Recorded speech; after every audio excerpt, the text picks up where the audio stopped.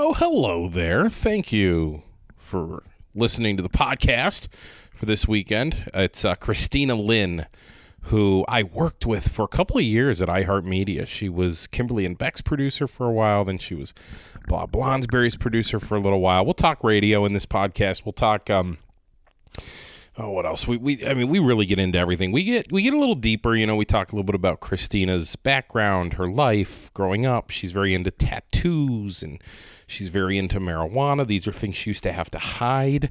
She had a bit of a conservative upbringing. I always find that kind of stuff very fascinating. So we'll talk about all that and more. She came out to my factory. It was really cool to have Christina come, sort of a face from my past. Just it made my heart feel real good that she decided to come out, say hi, stop by, and everything. The one topic, though, that I just realized that never came up that she and I love is true crime. She and I are both true crime junkies.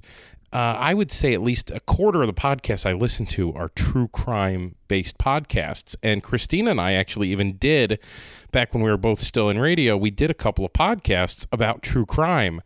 And it never came up. And I knew exactly what I was going to tell her, too. There was this thing that she used to make fun of me because the stories that she was into for true crime were always the ones you hadn't heard of. They were always very interesting, but they were kind of stories that you didn't know about.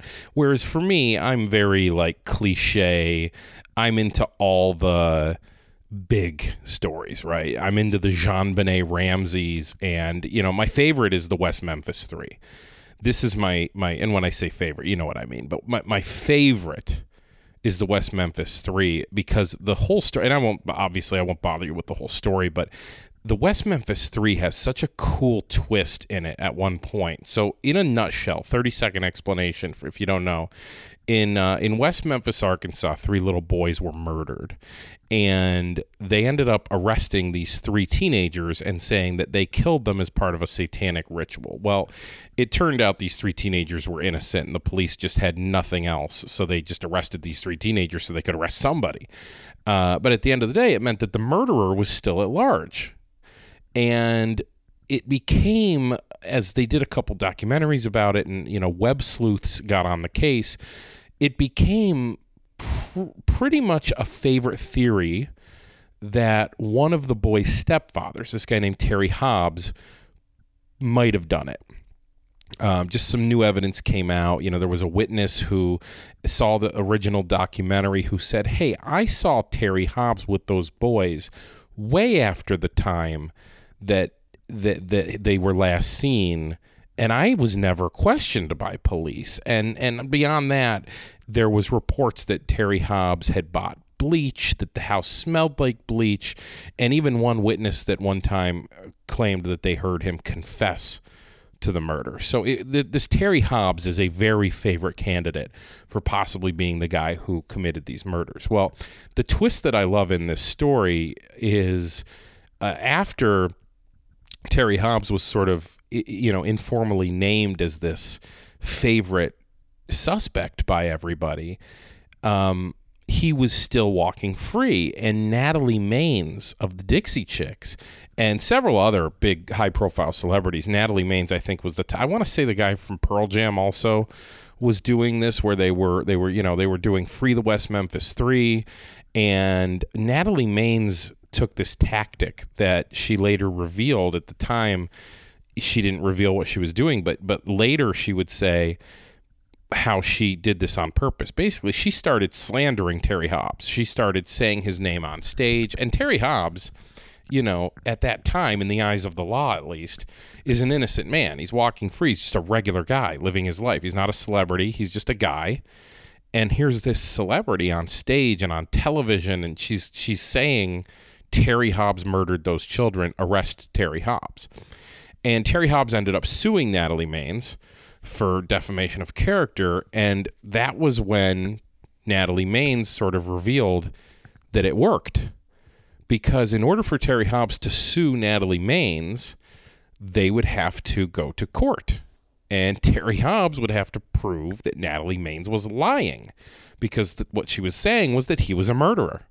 So, okay, You're allowed to say anything you want about anybody in this world as long as it's true. It's when it's not true that you get in trouble. So Terry Hobbs gets this idea. He's just a hick redneck from Arkansas. He gets this idea he's going to sue this multimillionaire country singer, finds some hick lawyer to sue her.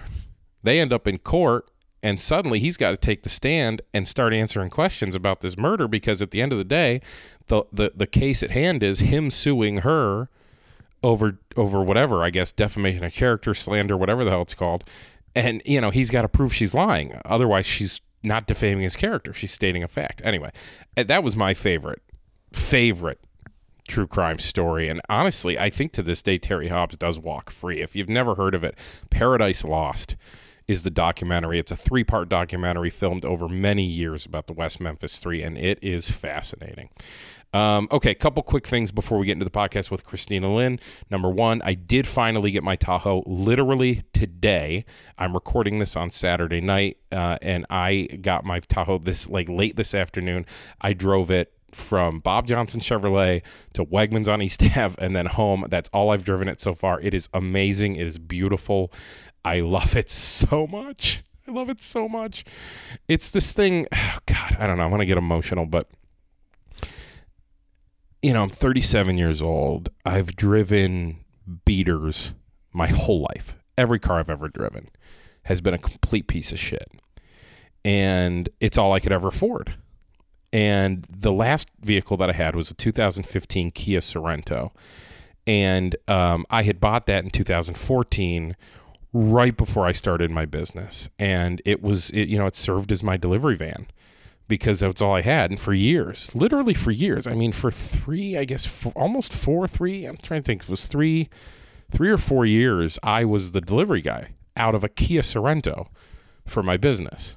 And so that car means a lot. I saw it today for the last time ever. I got to see my old Kia Sorento today, and it actually was a little emotional, getting to see that, because it was my trade-in, and then getting into the Tahoe and seeing this is what hard work can get you. And, monetary reward, let's be honest, is a thing. It's a real thing. It's a real motivator in this world. And while my intentions are pure and my motivation is not simply money, I would be lying to you if I told you that money wasn't involved in my motivation. And seeing that pay off is equal parts rewarding and scary. And I'll explain. Of course, rewarding is easy to understand. Of course, it's rewarding to get into this beautiful vehicle and realize your hard work got you there, right? But scary because you see it and you don't want to have to go back. It's scary to think, well, what if it doesn't work out? Because that's the thing about owning a business that I don't think people understand is it's just so clear, the path. And there's 2 paths, and they're both clear. And it's scary because one path is the path to riches and the other path is the path to rags. And when you're sitting in the driver's seat and you're seeing the bank account and you're managing the cash flow and you're watching a business grow and you're in charge of making it grow, you see both paths, the one to riches and the one to rags, and they both are clear. And you can see how easy it would be to end up down either one of those roads, and you just pray to God that you're making the right turns to end up down the right road. And in some weird way, getting this beautiful new car is kind of a reminder of okay, buddy, it's working so far. Now don't fuck it up. I don't know if you can relate to that, if you get what I'm trying to say, if that's weird, but it's just kind of a look inside my head of how I, see things and see this. One last thing, complete change of subject before we get to the interview. Cleveland Browns, Buffalo Bills, quick assessment. Okay, the Bills looked good. They looked good. Granted, they played the Jets. I get it. But here's the thing. This is a major step for this team. The Bills have to be dominant in games where they're supposed to be dominant. How many years have we spent with the Bills losing games they were supposed to win or making games they were supposed to win close? Okay? They dominant over the Jets, and I think you have to be encouraged by that. The Browns, on the other hand, played against one of the best teams in the NFL, the Ravens, last Sunday, and then one of the worst teams in the NFL, the Bengals, on Thursday. And the Browns kind of did a little bit of a same thing as I would say with the Bills. They did exactly what they were supposed to do. They got their asses kicked by the elite Baltimore Ravens, and they handled the Cincinnati Bengals pretty handedly on Thursday night, although that game ended up a little closer than it should have at the end. Nonetheless, it was still good to at least see them be able to be in the driver's seat for most of that Cincinnati game. Looking forward to being able to watch the Bills tomorrow. I'm a Bills and a Browns fan. Browns first, I have to admit. So when they play at the same time, I choose the Browns. But I love it when they play at different times so I can watch both games.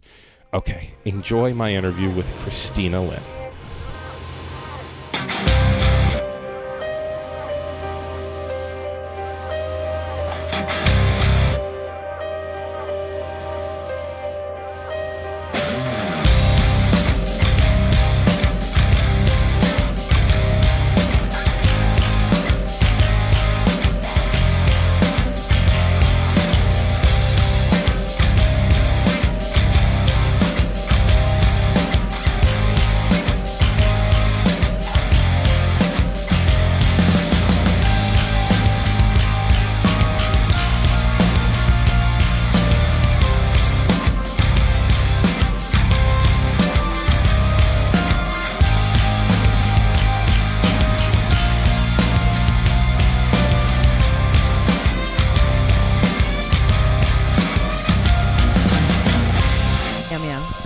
All right, I think we're going to just hit record and start talking. All right, let's go. We're going to start doing a podcast. Welcome to the podcast. I can't believe you're here. Why do you mean that? Because I know they can't see us, but we're sitting at my factory. We're sitting out in Bergen, New York right now.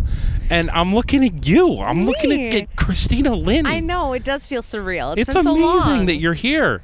I love you. Oh, I love you too. I loved working with you. You're so great. I loved working with you. You were what? You left radio, right? I did, yes. You left radio. I left radio. Yes. What are you doing now? I'm actually working for a company that creates educational content for online certifications. Oh my God, it's like way better than radio.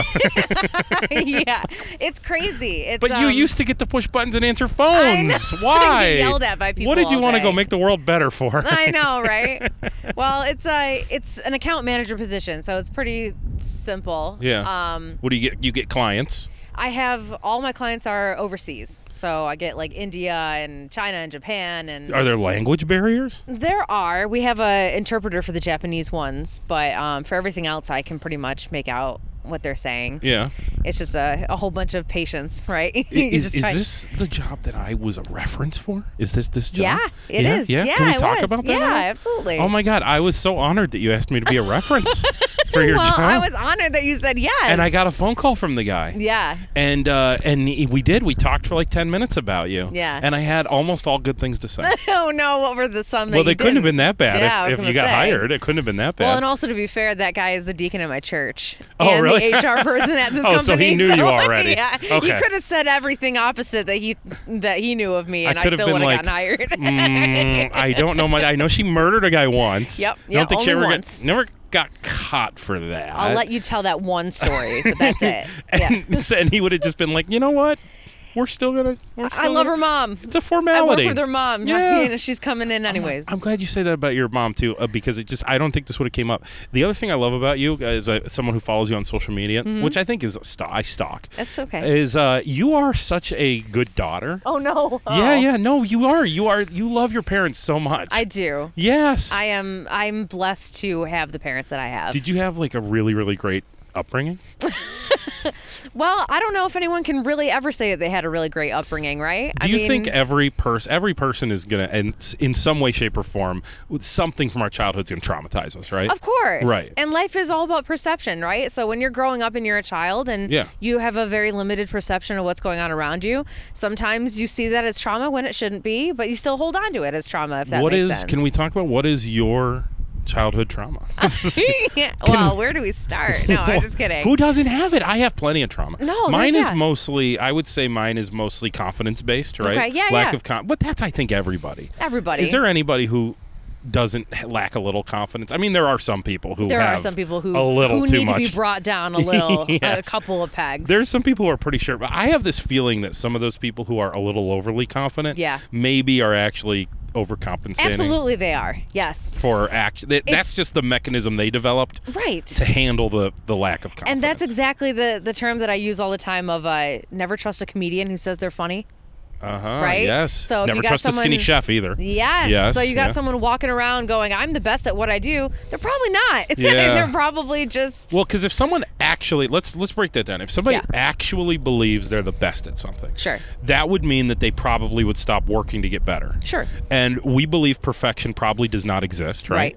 For anybody in any role. Right. And so if you aren't striving to get better, then you're probably getting worse. Don't you think? Or staying the same. Yeah. Which is worse. Yeah. Because you need to be able to adapt and change. And here's what I'm struggling with now, though, and maybe you can help me. Yeah. So I'm in a role now where I'm in charge, basically, okay?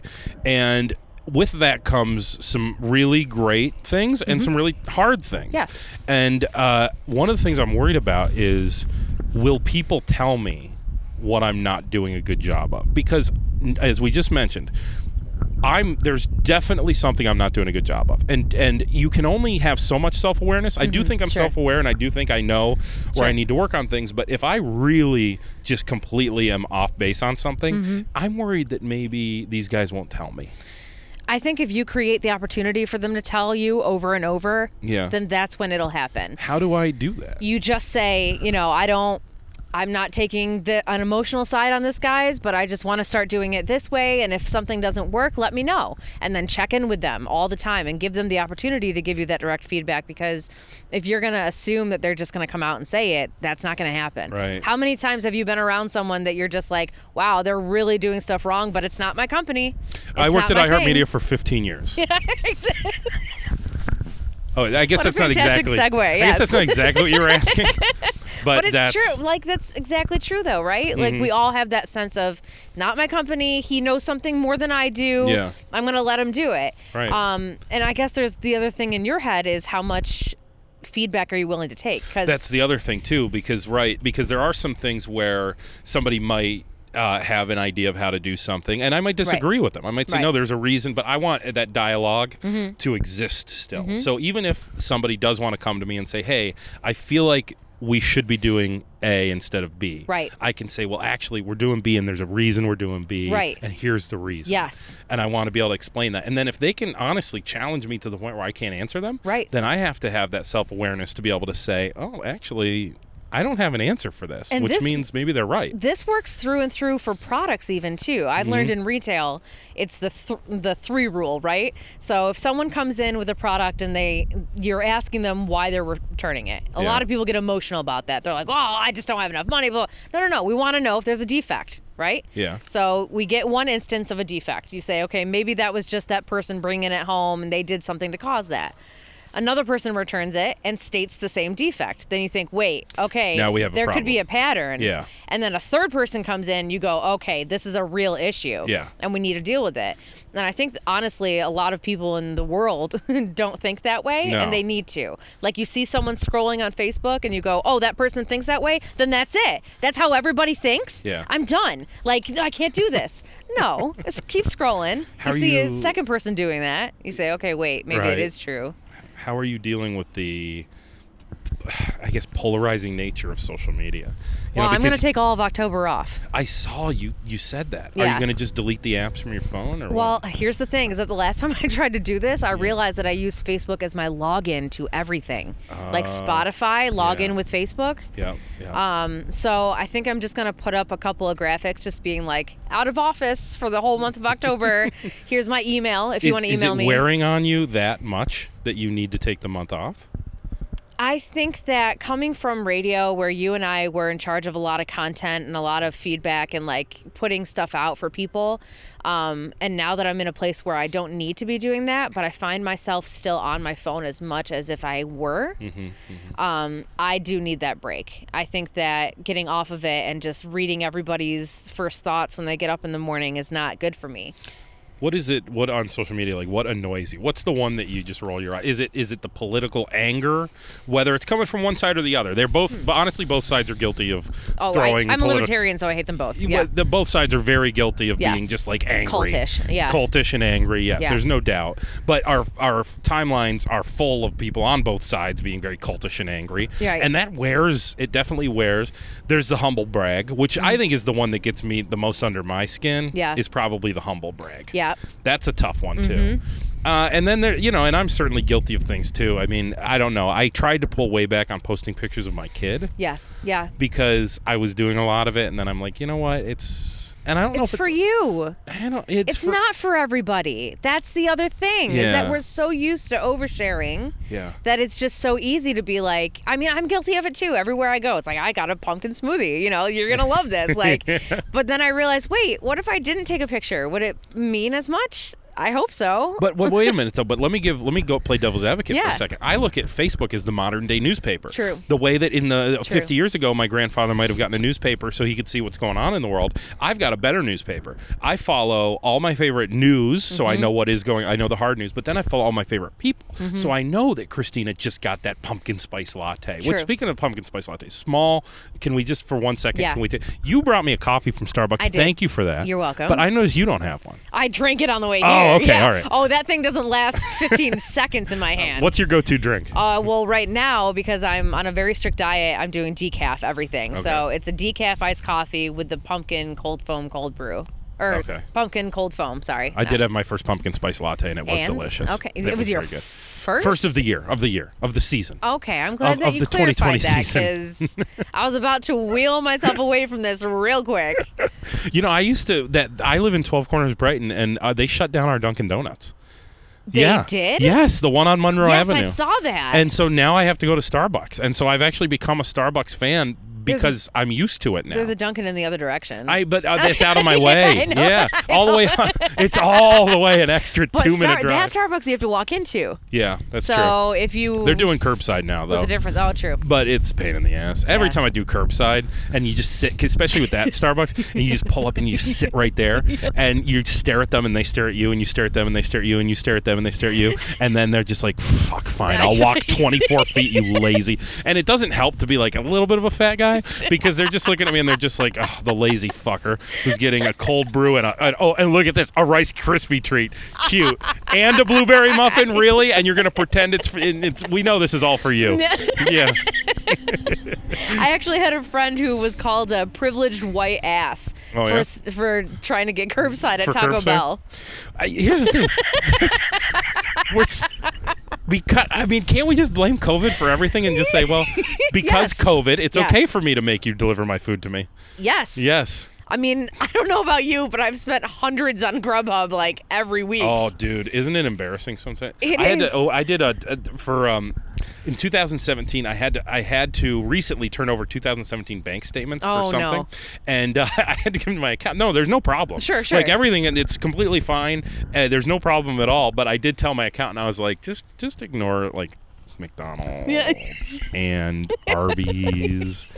You're gonna see way more Little Caesars than I'm willing to admit. I buy a lot of things for people. And it's in the form of food, usually, you know, McDonald's. It's very humbling when you see it on paper. Yes, because it is. You'll be like, okay, let's take a look at April. Okay, 18th, I literally just did this. I sat down McDonald's. and broke down my entire finances for the last month. Yeah. And I was like, oh, man, I have a big number in that miscellaneous pile of stuff. It's so true. It's horrible. And then, like, for me, it was like, wait a minute. Vogue? And then I go, in 2015, I bought my little sister-in-law a Vogue subscription, and I'd just been paying for it for 2 years. I'm sorry, do magazine? Oh, no, it wasn't a magazine subscription. This was 2015 to 2017, but I canceled it at that point. But it was 2 years. I'm going, well, I just paid for Vogue for 2 years because and the funny thing is I run businesses, so I'm diligent about my finances from my businesses, but then my personal checking account's just a shit show. That's how it is, though, right? What you can't do, you teach. Yeah. And then you just live your life not doing it. Pretty much.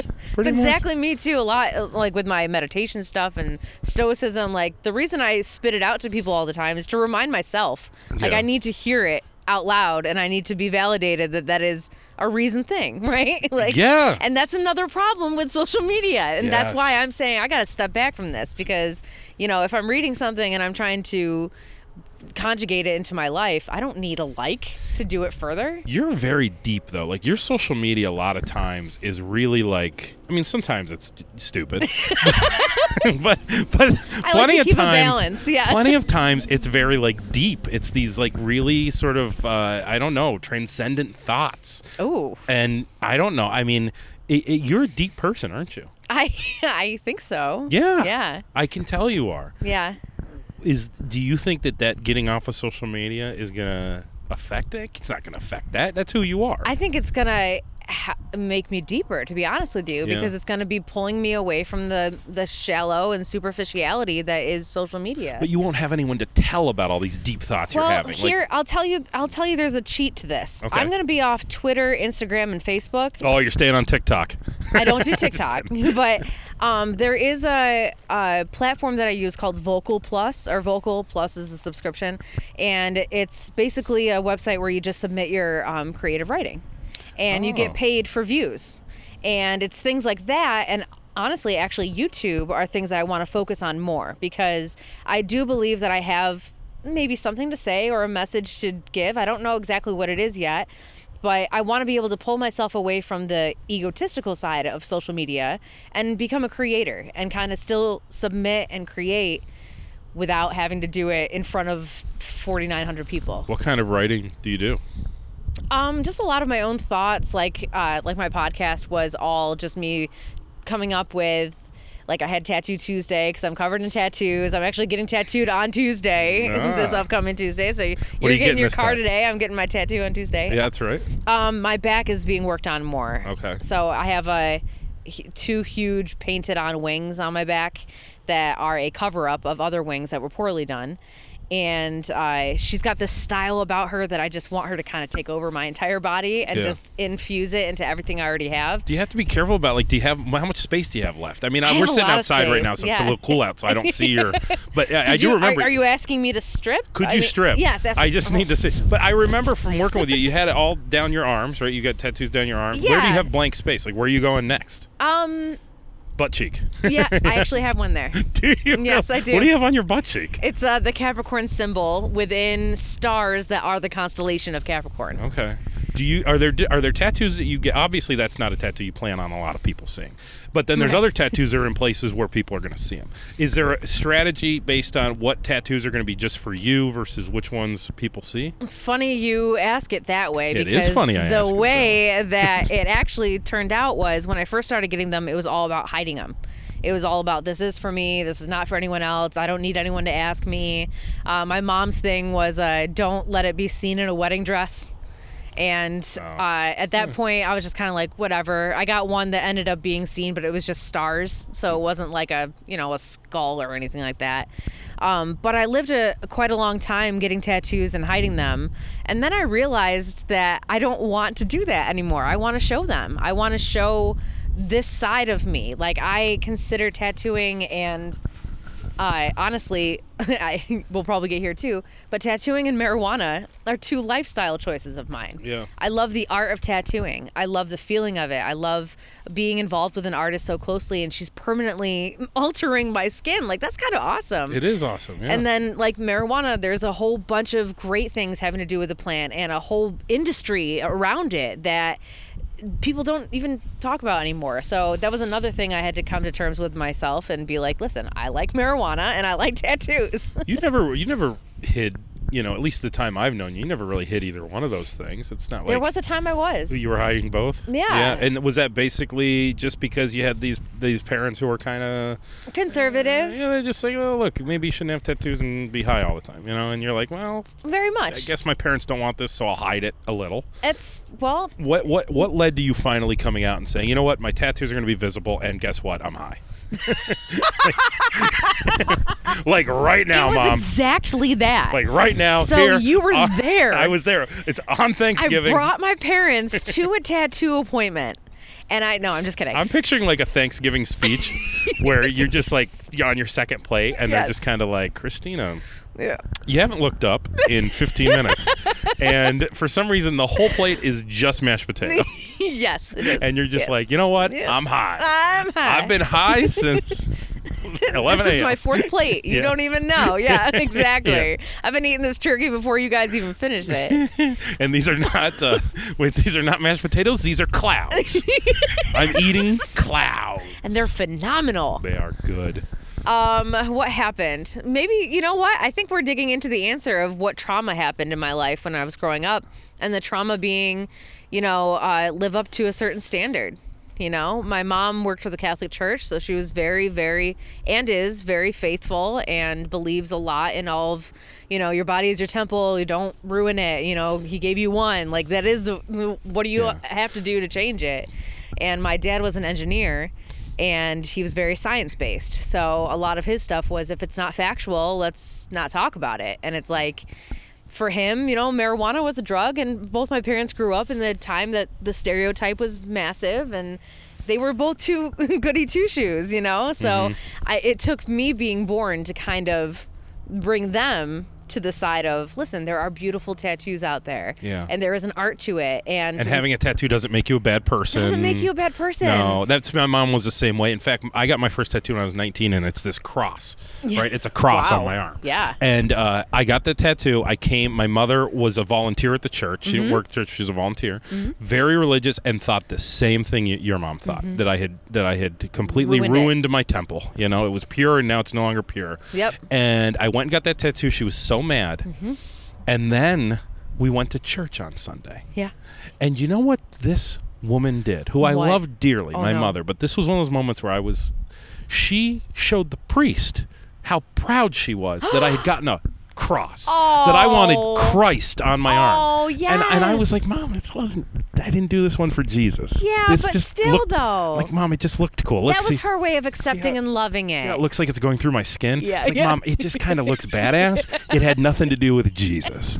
And she's like, it doesn't matter. We're telling Father Thomas played with it. It's for Christ. You should have gone along with it, because it's actually funny you say that, because I did the same thing. All the tattoos I got had significance, that if my parents were like, why did you get that? I'd be like, well, this is for you. Yes. Yeah, that's right. Do they still to this day have significance, or do you have a couple that are just silly? They're just art. They all have something. Yeah. Yeah. If for anything, it could just signify the time in my life. Can we talk a little bit about weed? Yeah, of Is course. weed okay, or do I sound like a 90s hip-hop music fine. listener? Weed is fine? Yeah. Marijuana? Yeah.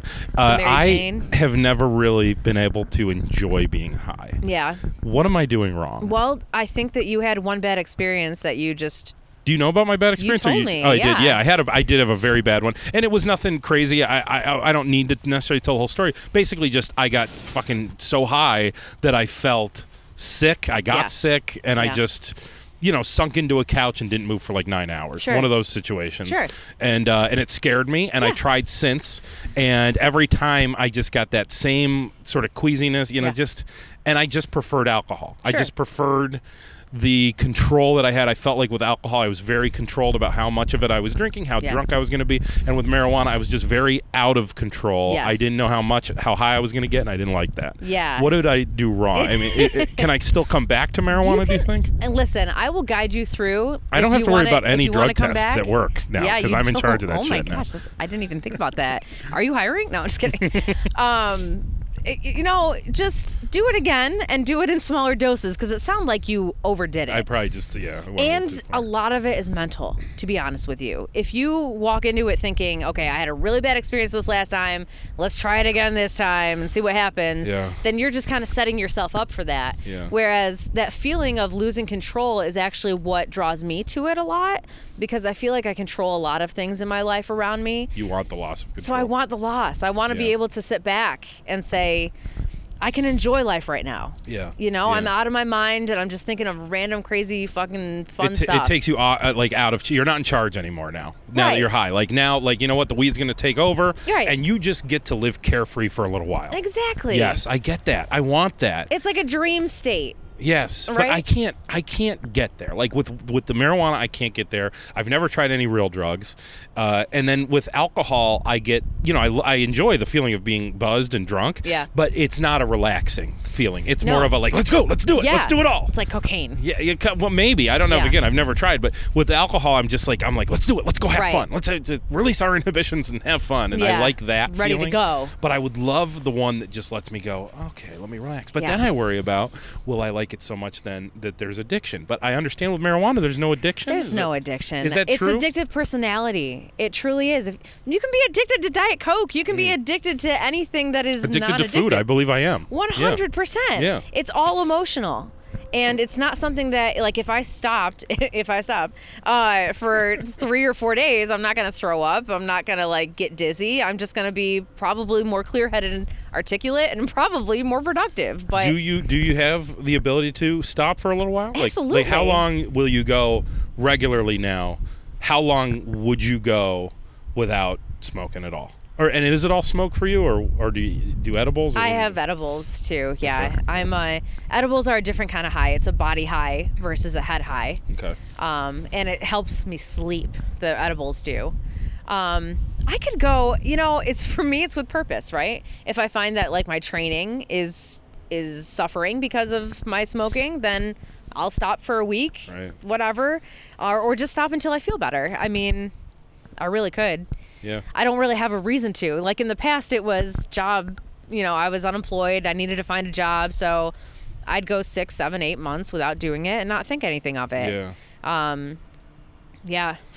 Let's talk about bodybuilding for a second, because it's interesting to me that you're a bodybuilder. I watch it, I see on Facebook. It's just, you just don't run into it a lot, period. Especially, honestly, with a female. You don't run into a lot of female bodybuilders. How did you become a bodybuilder? Well, first off, it's powerlifting. Powerlifter. It's not bodybuilder. I got it wrong. Completely different. Okay, I'm sorry. Oh my God. Sorry, all my powerlifter people. Should we just delete the whole podcast? Delete the whole thing and start over. It actually was a journey. I started at 30 being like, I deserve better in my life, health-wise. Not that I wasn't like overly obese. I mean, I'm obese now for my height. Join the club. And right? It's like, It seems like everybody is. Yeah. But I just kind of woke up one day and said, I need to be more active. I used to take dance when I was younger. I used to do swimming and stuff like that. So you were an athlete when you were a kid? I wouldn't call it an athlete. I would just be kind of involved in stuff. Yeah. You were burning calories. Sure, yeah. And as soon as I got into college, I was like, F that. Mm-hmm. Who wants to voluntarily put themselves through hell? Yeah. And then, like I said, I hit 30, and I guess midlife crisis-ish kind of hit me, quarter life or whatever. And I started taking kickboxing for a year, and then I did kickboxing, and then I did CrossFit, Olympic lifting for 10 weeks. And then I went from that to personal trainer and high intensity boot camps. And then I found my coach, who is smaller than me and a power lifter in the area. And I was like, this industry is perfect. She is a great representation and someone for me to look up to. So powerlifter means that you're sort of an expert in lifting a lot of weight just a few times, as opposed to people who do lightweight many times. You do a lot of weight a few times. So a big difference between bodybuilding and powerlifting is bodybuilding is a lot of diet and high repetitions because they're trying to show all of their muscles. You want to slim down while also bulking up. A powerlifter, our whole point is that we want to go to a meet and we want to pull the heaviest we've ever pulled on our deadlift. We want to bench the heaviest we've ever benched and squat the heaviest we've ever squatted right then. And we spent all of this time training for that moment. What's your max on bench? My max on bench is 134. Nice. My max on squat is 226. Okay. And my max on deadlift is 292.5. I don't think I've ever deadlifted in my life, and I don't remember my squat max. Yeah. But when I was 20 years old, football, John Carroll University, I maxed on bench at 335. I think that you would be a beast in this area if you decided that you wanted to get into powerlifting. I don't have the work ethic from a physical standpoint. I do have the work ethic, but I don't have the... I know you would. I would have to go into that all... If there was a lightning strike. If you woke up one day and said, you know what, I want to do something for myself personally, and just hit the goals? I was a weight room junkie for a bunch of years. Yeah. I was. And then, of course, it's been 12 years since I probably even was in a weight room. But, I got busy with life, and I enjoy working. That's where I channel my work ethic. But I really enjoyed weightlifting for a while. It is addicting. Yeah. I was really into it. And I get embarrassed because Mondays was always bench day for me. And I always get embarrassed because I always figure bench is the stupidest thing. Bench is like being good at golf is like driving. Right. It's like you drive for show, you putt, you putt for dough. And in weightlifting, the guy who walks in on a Monday morning goes straight to the bench. Everyone's like, okay, rookie. Okay. And I'm like, no, fuckers, I've been lifting for 12 years. It's just what I do on Monday mornings, right? Like, isn't that the most cliche thing? Guy walks in on a Monday morning, goes straight to the bench. Yep. Yep. And he's got his knees wrapped and his wrist wrapped and a headband on. And he does 8 reps, and then he's on his phone for 10 minutes. Exactly. Yes. I've been that guy a couple times. I'm not gonna lie. Well, just your height in general. Like, if you showed up at a powerlifting meet to do it, you would kill. Really? And is there a big culture for it around here? It's a niche culture for sure. I mean, there's a lot of people in Buffalo, a lot of people in Syracuse. My first meet was in Oneonta, second was in Buffalo, third in Rochester. Okay. When's your next? So right now I'm just focused on losing weight. Okay. I need to get down to the weight class that I want to be at, and then I'm going to start training again. Okay. Because I've realized that I have not ever gotten a handle on my nutrition. Do you want me to not send you home with a bunch of... No, send me home with stuff. All right. I was going to send you home with a bunch of stuff, but like... No, this is sauces. This is spices, and that's fine. Well, and the truth is, I don't know, do you do just calorie count, or what do you do? Like, how do you lose weight? What I'm doing right now is pure, organic, no-label food. Okay. And then... my cheats are like cauliflower pizza. Oh my God, that's your cheat. Okay, Tom Brady. And Raisin Bran. Those are my cheats. God. Those are like, if they're in my house, I can't not eat them. But so you're just shitting your brains out these days then, basically. I haven't had kombucha, okay? That's just, because like if I ate what you just described, I would just shit all day. Well, it's a lot of smoothies. Like I do protein and collagen smoothies and stuff like that. Yeah. Okay, well, yeah, because the stuff I give you can dress up some of that stuff. Yeah, it's perfect. But it's, they're low-calorie things. That's fine. But they are there's sugar in them and stuff, The main point is not processed food. Yeah. So I don't go to drive-thrus. I don't get anything gotcha. from the store that is packaged and says, just heat this up. Yeah. You're so interesting. You've had so many life experiences because you've worked a million jobs, too, right? Yeah. Tell me, let's roll through just a few. We're not going to dive deep into all the jobs, but like roll through a brief... Give us a little resume, if you will. Oh, man. Okay, I'll just go from chronological from when I first started working, and then you can just stop me at any point. Okay. So I started in retail at Journeys, got hired at Pacific Sunwear. I did Cunningham Research. I was one of those, would you like to take a survey? People in the mall? Yeah. Depression came real quick with that one.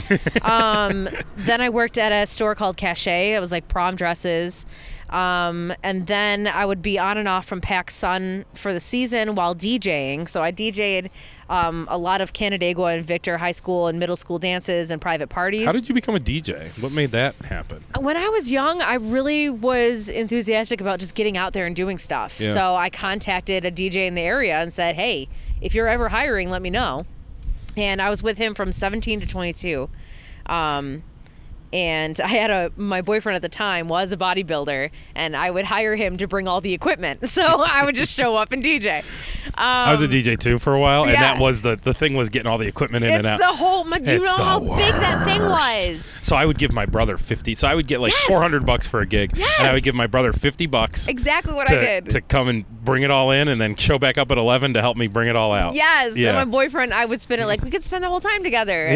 Yeah, that's not it. It still paid him. And it just sucks carrying that shit around. It was that huge freaking deck that was massive. And were you able to please everybody, or was there always somebody in the corner going, you should play more country? Well, I never played country, so that's that. Me neither. The one thing that I had was at a Canandaigua dance, if students started grinding, I was to stop playing. Yes. And that was a really funny one because I would play a song that I wouldn't think anyone would grind to, and then I'd see a teacher going, cut it, and then I just have to stop. I have almost the exact same experience. Edgewood High School, Northeast Ohio, DJing a prom, and cut. And I don't remember the song exactly, but it was cut it. And the assistant principal gave a little speech about I'm seeing a lot of things I don't want to see. Yes. and we're gonna cool it down, and then also gave me the instruction like let's cool it down a little. Yep. And I was like, I don't know what to play, because if you go to a slow song, then they get pretty touchy feely. Right. And if you go to a fast song, they're humping each other. Exactly. Basically, like what are you gonna do? Play like Mario or something. You want to just go to silence for a little while? Like what are we gonna do? Don't know what to do right now. Some John Tesh, just chill it out for a second. No, you know what solves it, to tell you the truth? Line dances. Yes, that's true. Then you or go the into Macarena, cha-cha slide. Yes. All that that's the one thing that they can't figure out how to grind to. That is true. Yeah. Okay, so go on. So you were DJ. DJing. Then I worked at 98PXY as a promotions assistant for a year. Okay. While working at Red Bull. And then at that time, I also worked for Tanning Bed. So I worked in a store out here, and then I went out to UB for college, and I worked in corporate Tanning Bed out there. While out there, I worked at Red Robin, Express, Starbucks. Somebody's going to kill me for this, but Red Robin, I will always credit for figuring out to put an egg on a cheeseburger. Right. I mean, it's brilliant. And it's the first place I ever saw it. Yeah. And ever since then, I love an egg on a cheeseburger. Yeah. They had it. They figured that out early on. They did. Good for them. So Red Robin, I think I'm missing a couple there. I started doing film production when I came back to Rochester, so I've done... How hard was it to work at Starbucks? Do you have to memorize how to make everything? It was actually hard. They hold you to a pretty high standard. Yeah. Because it's a lot of intense recipes, even though they're simple, right? You go, oh, well, that makes sense. And at first, like you would be with any job, every time you got to look it up, right? At first. You don't memorize them for a couple weeks. No. So those first couple weeks are brutal because you're slow. And you have a binder with you. I mean, at that point, it was a binder. I don't know if they have a tablet now or something, but you have a binder to reference, but you can't keep relying on it because it goes so quick. Yeah. You have to know how to do it quickly. Do they have machines yet? I mean, are those people still legit baristas, or do they have machines yet where that you just... Because I figure with chains like that, they probably just got the machine where the barista can type in latte, non-fat, 2 sugars, and it pops out. There's still something to be said about manually done espresso, even though it's an automatic machine. Yeah. I don't know what it is. Maybe it's the love that goes into it. No, my neighbor's an espresso guy, and he takes it very seriously. He'll come over, he'll ask me if I want an espresso, and he'll come over, and he's got all the, sort of the, I don't know, he's got the technique and the beans that came from a certain place, and the sugar and the cream's got to be the exact, if you want it, if you don't want it. The different grinds for, Oh, yeah. Okay, so Starbucks. So then you got into film production, and that was back in Rochester? Yep. And I did a feature film for a month, unpaid, completely for 28 days. But I got Tim Hortons to sponsor the entire thing. Nice. So we got coffee and hot chocolate and donut holes. Yeah. Oh, my God. No, hold on. No, this is, oh, my God. I have to explain what it is and tell you why not to panic. So a school bus just slammed on its brakes in front of our building. But hold on. I see that you're panicked. I'm going to explain why you don't need to panic. Okay. Right over there is a school bus mechanic. Okay. They literally fix school buses. Okay. So they do this all the time. They're testing the brakes on that bus right now. That is hilarious. Yeah, I just realized that to somebody who didn't know that would panic you. This is phenomenal. Yeah, okay. You couldn't even pay for that. No, he's testing that bus right now. That's awesome. Yeah, but oh my God, that's crazy. I just realized that you would see that and you would think like, oh my God, something's wrong. It sounded like he hit a child. No, they go out, now they're test driving, and he'll go around, and sometimes they'll like really they'll turn sharply. He's kind of turning normal, but sometimes they'll do sharp turns and shit. They do shit in school buses that. But so yeah, that place back there is one of the biggest like local school bus mechanics. Oh my God. That's what they do. That is so cool. So you see school buses from all over this area, like 100-mile radius, come down this road to get worked on there. That is so... And then they take them out right in front here, and they just start slamming on brakes and doing donuts in school buses. Oh my gosh, you have to right do in videos front of our of factory. That. It's great. I need to see the donuts. Mm-hmm. Anyway, so I'm sorry about that. So film production, I don't know. This is going to take forever. No, I'm just kidding. Film production, I worked for Vitamin Water for a while, but that was a contract position. I waitressed at Edibles. I worked at Champs in Eastview Mall at the restaurant, not the store. Yeah. I'm kind of going all over now and not. My first job ever, though, wasn't Journeys. It was 60 Shop. And this was a locally owned business that was in Eastview Mall. And it was all incense and tapestries and hemp jewelry and everything. And I've been thinking about it a lot recently because I realized that was a happy place for me. Oh, okay. Like, I loved being in that store. Well, it seems like you enjoy working, but there is something to be said for someone who skips around jobs that much. Sure. So I'll tell you something. Yeah. I don't know if you're going to like it. Go for it. When I interview for jobs here, yeah, something I look for is people who don't do what you do. Sure. Because I don't want people who are going to come here for 5 months and then go on. Sure. What do you think leads to wanting? But at the same time, you're a way more interesting person to talk to because you've had all these life experiences. But what do you think leads to you wanting to have all these? Why have you had a million jobs? What leads to do you get bored easy? Is that what it is? I think I get bored easy, and I feel like there are key things that happen in a company that you can't come back from. Yeah. So in a lot of these cases, were you at some point burned in one way or another, and you're like, "Fuck this"? Not all of them. I'll say that a lot of them were short-term experiences for a reason. So like Vitamin Water was a 9-month contract, so you can't hold that against me that I didn't work past the 9 months. Right. Any of the shoots that I do are day shoots or a week shoot or whatever. That's a project. I can say I was hired, but it was freelance. Got it. With all the other jobs, it was either. I got a better opportunity was a lot of situations. Like I worked at a bra store and Sephora came and stole me. And then the bra store stole me back after 9 months. And what is that? Just literally just money? Like we'll give you an extra $1 an hour? Well, I went from assistant manager to sales lead to store manager. Assistant to the regional manager assistant or assistant to the regional manager? Or assistant regional manager? Assistant to the assistant regional manager. Assistant to the okay, yes. Got it. Yes. All right. Who can only be Dwight Schrute. I'm trying to think what else. I mean, it's really gone everywhere. Film, radio, as we know. I just went back into radio from being at 90PXY when I was 17. Well, how long were you at iHeart this latest stint? The longest I've been anywhere. It was about 15, 16 months. You don't have to talk, and if you're not comfortable, just say pass. But you originally came in as Kimberly and Beck's producer. I did. You didn't love it. No. To what extent are you willing to talk about that? I can talk about it. Okay. Yeah, I have nothing. I mean, they're... I worked for them for a very short period of time. I didn't like it either, but I am willing to go on the record and say there was one thing about them that I did like. Okay. Their pace of work. Yeah. I enjoyed fast. I am entrepreneurial. I want a lot of work to get done, and I liked that they wanted a lot of work done. I wanted that. Yep. With Wheeze, I was always trying to do more. Yep. Bring up to zero. And kind of being told like, you know what, we're going to show up and the show's going to be loose and we're just going to kind of do it. Yep. And I'm always like, but we could. With Kimberly and Beck, they were the ones saying we could, and I enjoyed that. Yes. Didn't like their show, didn't like their choice of content. Mm-hmm. Didn't want to work for them and felt at the time like I was being demoted to work for them. Yeah. So that was why it didn't work out. But for you, what was it that you didn't like? Well, when I first got into it, it was because I knew Barry from a job. I was working for a meal prep company in the area, and he was a client of ours. And he was, I basically was his account manager. I would bring him the food and send him the menu and everything. And at one point, I canceled that contract with the meal prep people because my father had open heart surgery.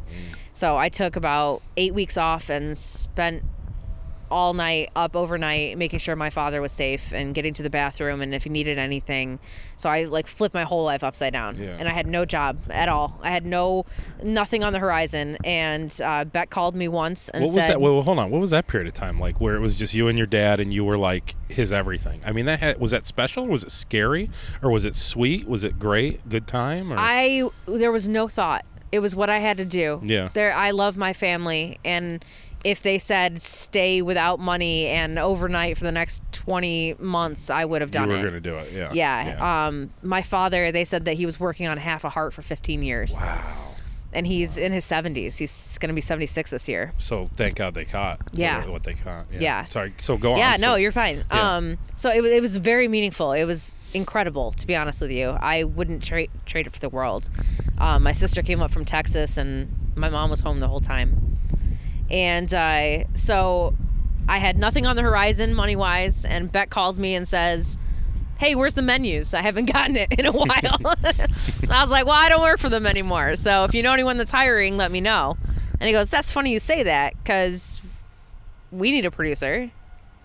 And I was like, all right, whatever. Were you pretty familiar with their show or no familiarity? No, not at all. Yeah. Honestly, we had only just been looking them up because we were like, wait, Beck on the radio? Because, for the meal prep company, we were like, well, how is this How did he find us? And I was confused. When I first moved to Rochester, too, there's this Beck on the radio, but there was another Beck, right? Wasn't there like a famous... Yes. Is it Glenn Beck I'm thinking of? No. No, there was another...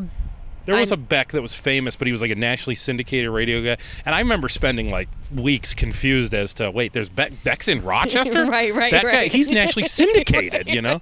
Anyway, I'm sorry. Not the same. Yeah. No. That's funny because I was new to Rochester. So like even the first time I met Wheeze, I didn't have any idea who he was and no idea like that he was a biker guy or like a kind of old cool tattooed biker guy. Yeah. I thought he was going to be like Slick Rick coming in like, I thought he was going to be like 37-year-old handsome morning man. Yeah. And instead, they come in with this guy with the gruff voice and the tattoos, and I was just like, that's not what I thought I was going to get. This is cool. I loved it, though. I loved it, but I was like, not what I was expecting. Pleasantly surprised, I bet. So you learn about Beck, and you're... Yeah. And well, because I grew up here, so I know their name. Yeah. And they hadn't, bad reputations. They did have a bad reputation. It's the weirdest thing with those two. Yeah. Where they had a bad reputation, but they also had a lot of listeners. Yeah. It's crazy. Well, it's kind of like Trump, right? Right. I guess so, yeah. Yeah. Somehow they emotionally connect with something on people, and they go, those people say, that's it. These are my ride or die. I'm going to, back up and listen to them. Well, there's still people that'll defend them. I mean, I don't know if you saw the whole Kimberly real estate fiasco. I did. But if you read through the comments, the inner loop is the one that I love on that one. What did they have? They had a meme that was someone trying to kiss a person, and the person was pulling away, but they labeled the person trying to kiss Kimberly, and the person pulling away Remax. well, I read through some of the comments on her original post because it's like 200 comments. Sure. And there's some people like, haha, you get what you deserve. Then there's a lot of people coming to her defense, and we love you, we miss you. And I was like, look, they had an audience, right? And that's hard. It is hard. It's hard to build an audience, a dedicated audience like that. Well, and you don't get to choose them. Right. And I say that in the most lovingly way possible because I was with Bob Lonsberry for quite some time, and he's another person who's got a lot of polarizing attention. Yeah. And when I introduced myself at my new job, I would say I was with Kimberly and Beck, and I was with Bob Lonsberry.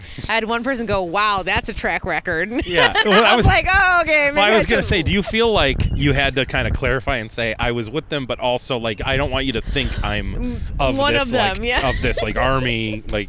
But at the same time, though, see, I think you and I ran into the same thing with some of them, and that is that to our faces, they could be really nice people. Yeah. And I thought it was an act. I thought the on-air Jerry Springerness was a character. Yeah. And that they were really good people on the side. Yeah.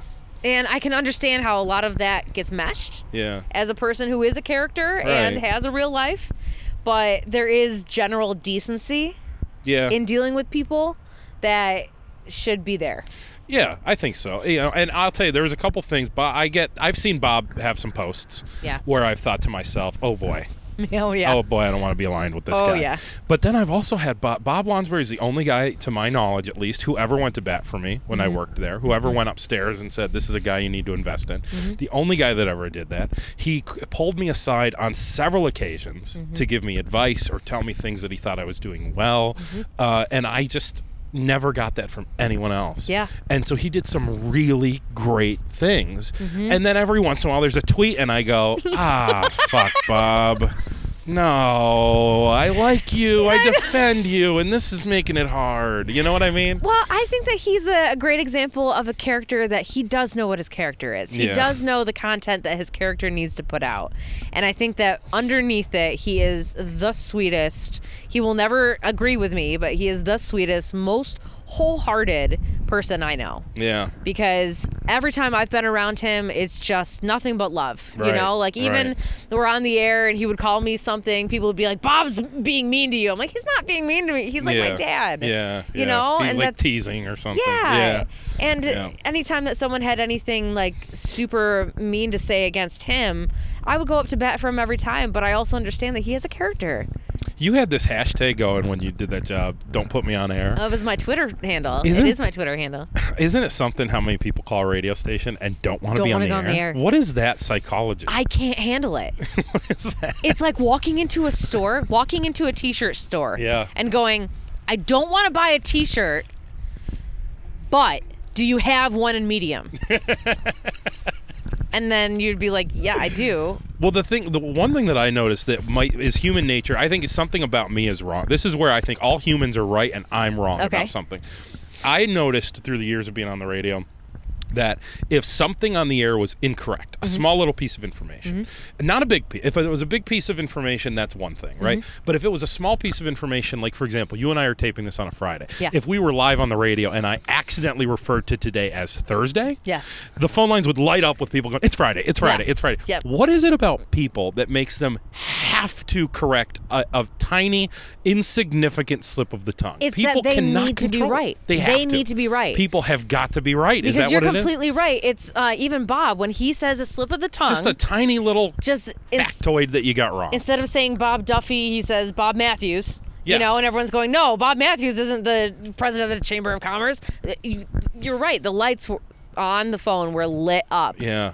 What is the psychology? It's being right. It's all of social media too, right? Yeah. You see something that you think is wrong or is opposite of what you think, and you have to comment on it.